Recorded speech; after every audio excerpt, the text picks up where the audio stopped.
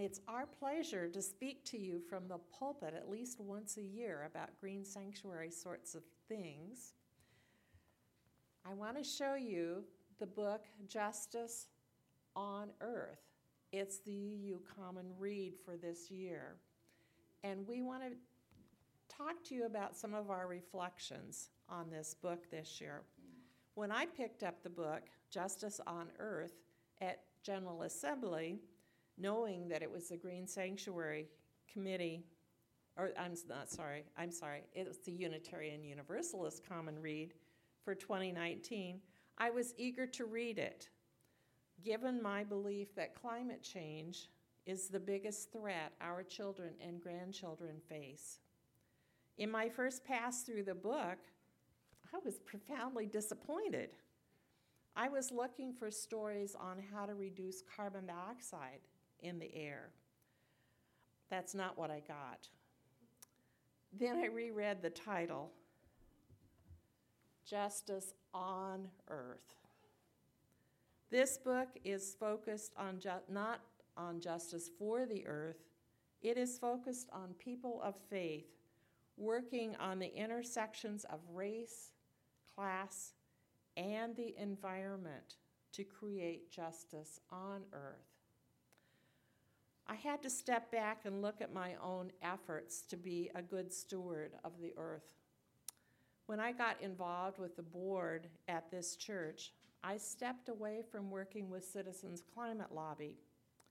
Now I give money every month to that endeavor because I believe Citizens Climate Lobby's very focused proposal to put a fee on carbon has the best chance of limiting the burning of fossil fuels. If we can't reverse the damage we are doing to our atmosphere, nothing else will matter.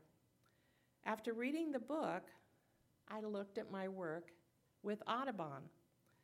This work also seems to take care of the earth, not work for justice on earth.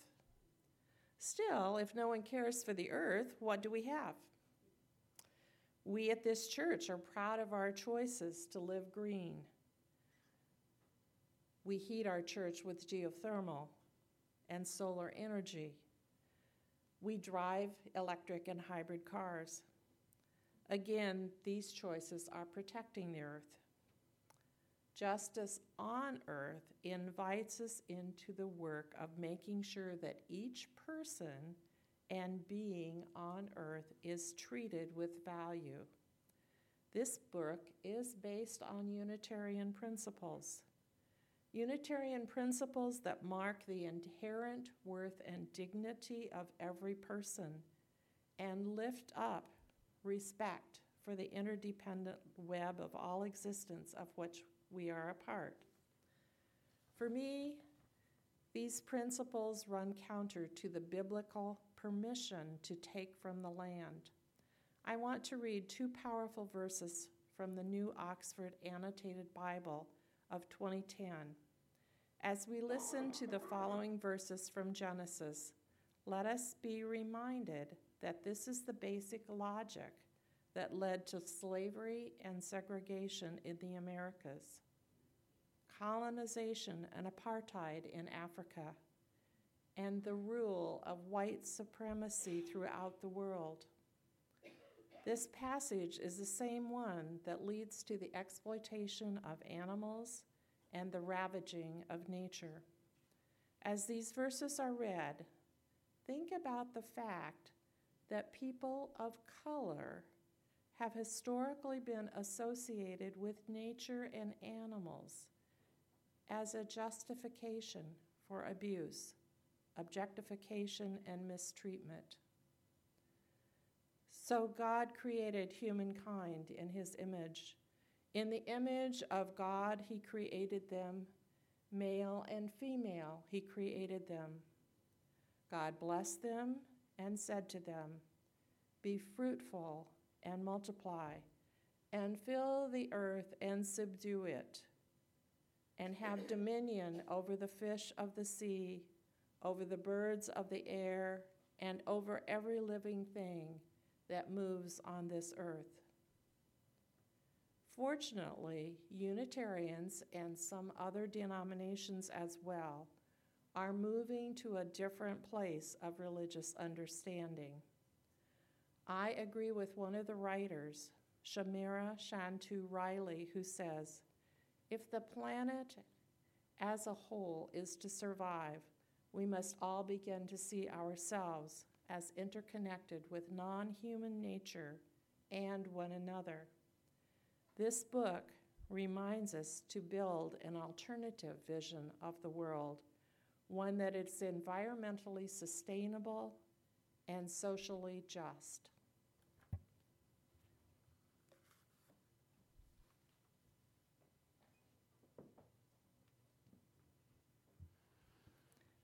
Hello, my name is Marge Willicke. I'm also a member of the Green Sanctuary Committee. Jennifer Nordstrom, an editor of Justice on Earth, wrote one of the 12 essays for this book. In her essay, she identifies two major resources for environmental justice work. One is intersectionality, and two, faith. Later, Becky will talk about spiritual practice and faith. I will focus my remarks on intersectionality. If you have read or heard the term intersectionality, I am not surprised. It's been around for 30 years. The term was coined by Kimberly Williams Crenshaw in 1989 to describe the ways societal patterns of power and oppression intersect with one another. With her training as an attorney, she draws on court cases to illustrate her thesis. I will describe one such case. Emma was an African-American woman who applied for a job at a local car manufacturing plant. She was not hired. Emma believed she had been the victim of double discrimination based on race and gender. So she filed a claim. Her case was heard by a judge who tossed it out of court. His reasoning was that the company was hiring some African American men. Therefore, there was no race discrimination. Also, the company was hiring some white women. Therefore, there was no gender discrimination. The judge claimed that if he ruled the case had merit, Emma would receive unfair preferential treatment. This is the case that caused Kimberly Crenshaw to begin thinking about this problem without a name. That realization inspired her to coin the term intersectionality. Why does this term resonate with me? I'll tell you. In my adult life, I have adopted critical worldwide causes to help focus my volunteer efforts. Perhaps some of you have done that too. The first major cause I adopted was overpopulation. So in the 1960s, I joined ZPG, that's Zero Population Growth, and worked to spread the message. While I never abandoned overpopulation as an important issue, gradually I transitioned to the nuclear threat as my issue of choice. Next, my attention turned to the deteriorating environment, and then to social justice issues. I didn't at that time think much about the relationship among these issues. I was thinking about separate causes that often compete with one another for both attention and resources. It won't be hard for you to guess what my current issue of choice is. Yes, it is the threat climate change poses for planet Earth, all wildlife, and for all humans. Those living now and those yet to be born. No one is exempt from the consequences. We know that frontline communities are impacted first and frequently suffer the most. In any country, the poor, the children, the elderly, that is, those with less power, are especially vulnerable. Internationally, low-lying nations are in danger of being submerged completely. Climate change is becoming a more significant driver of migration and displacement. These are both environmental and social justice issues. We need an intersectional approach as we tackle these problems. We're the primary cause of climate change, and we must be part of the solution.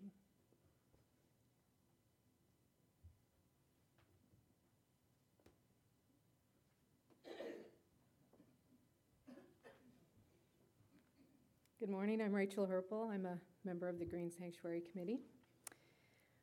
What do you think of when I say the word water? Because of recent events, you might think of flooding or disaster. Other times you may think of health, hydration, drinking water. And other times I hope you think of fun. I think fun is appropriate. Water is recreation, or at least part of something that brings you happiness. Whatever water means to you, to me it's work. I've worked on water issues all my adult life. So when I read the chapter on water in the book Justice on Earth, it was familiar to me. It's the story of a congregation in Charleston, West Virginia, and how they responded to local contamination and flooding events. Given recent flooding, one paragraph in particular resonated with me. It reads, "One of the greatest lessons from these experiences is that water everywhere is at risk, that everyone is downstream from something, and nearly everyone is at potential risk from flooding. According to a national climate assessment report cited in USA Today in August 2016, heavy rain events increased by 71% between 1958 and 2013. Increases are greatest in the Northeast and Midwest. However, increases in extreme water events are projected for all US regions." Like most people prior to these events, the Charleston congregation didn't give water as a resource much thought. Like air and the earth itself, water is a resource that most people take for granted. Water is a part of our infrastructure.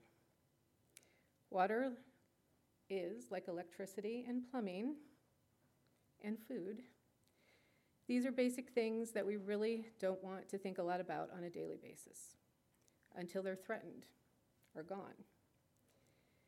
For many years, I worked with the Groundwater Foundation, and our unofficial logo, or motto, was, "You cannot love what you do not know."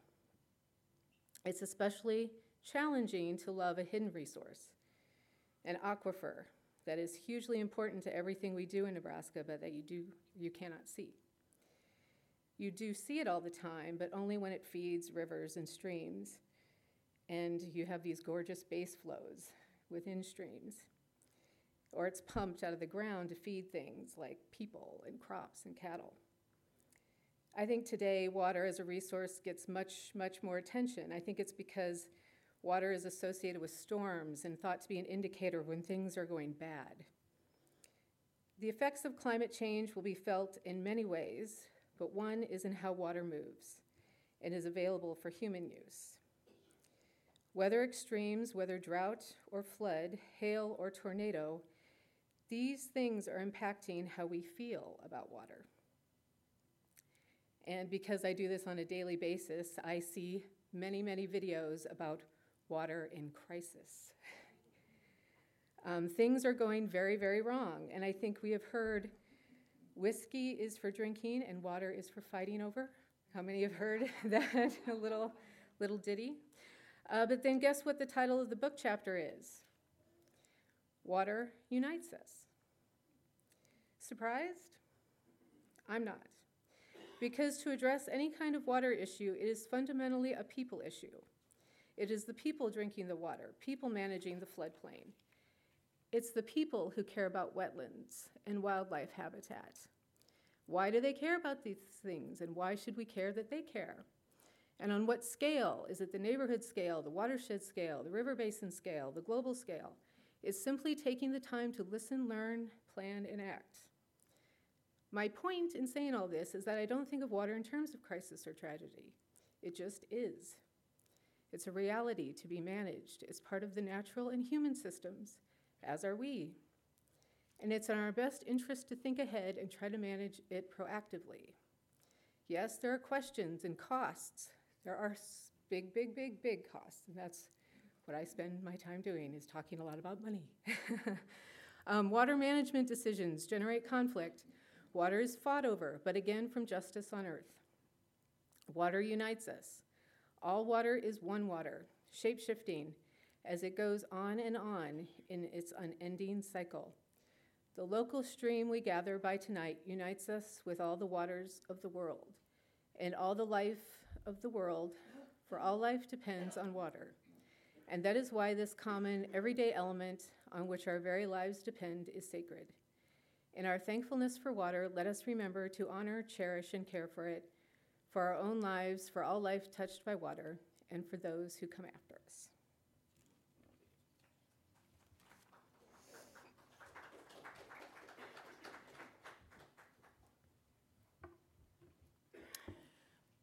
The portions of Justice on Earth that resonated most deeply with me were the several essays that argued for the importance of sustained spiritual practice in our work for justice, and the need for developing a bolder prophetic vision and speaking from a religious perspective. As many of you know, climate change is the justice issue of most profound importance to me, and one to which I give a fair amount of my energy, particularly through my involvement with Citizens Climate Lobby. But I have to admit that I get tired and sometimes sink into despair, wondering if what I do is making any difference at all in the crisis that we face. While spending time in nature and digging in the dirt help, both of which I consider spiritual practice, I know that I must also spend time with meaningful words, particularly poetry, and space away from my routine life to remain on a somewhat even keel. And I don't do these things nearly often enough. Justice on Earth invites us to consider what place spiritual practice has in our lives. Spiritual practice defined as the things we do repeatedly with attention. What we do with intention to ground us in something bigger than ourselves and help us cultivate the qualities we most want to see in our world.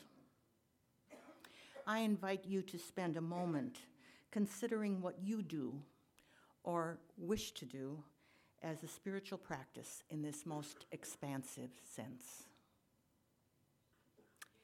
And then there was this quote from Pamela Starr's essay, Transforming Unitarian Universalist Culture. Many of our congregations have led the way in their communities by purchasing renewable energy, replacing light bulbs, weatherizing buildings, and installing solar panels. These are important steps to demonstrate how to reduce carbon emissions, but while they are necessary, they are insufficient for exemplifying prophetic moral imagination. This is because they do not require us to change our relationships of privilege and power to other people. They do not require us to change our economic or political system. They hint at, but do not directly speak the language of morality. The essay also points out that our individual and congregational work on justice issues often does not differ in emphasis from that of our secular partners. Starr challenges us to speak and act from a grounding in our faith.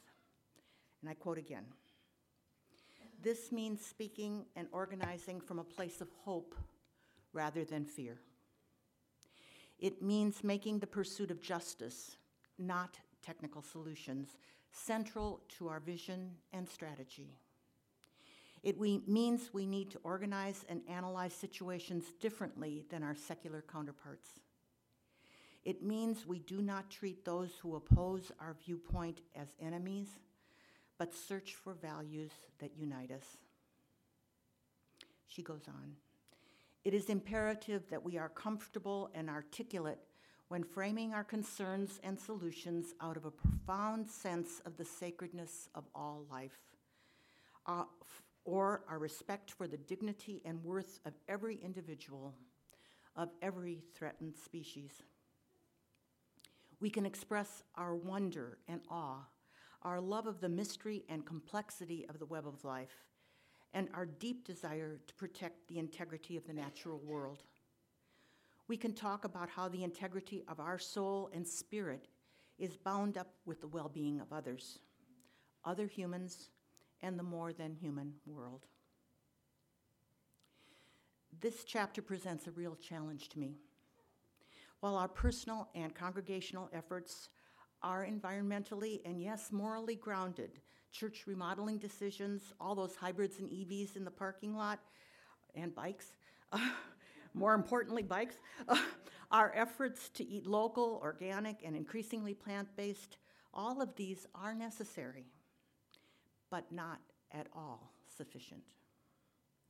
What does a prophetic vision look like? How do we help each other imagine that vision and work toward it? How do we reimagine an economic structure that has treated some of us very well? How do we build meaningful relationships across the many divisions beyond, and yes, even within our walls? How do we learn to listen with more empathy across those divides? How do we remember to both acknowledge and articulate that when our actions are grounded in our UU values, they have additional weight?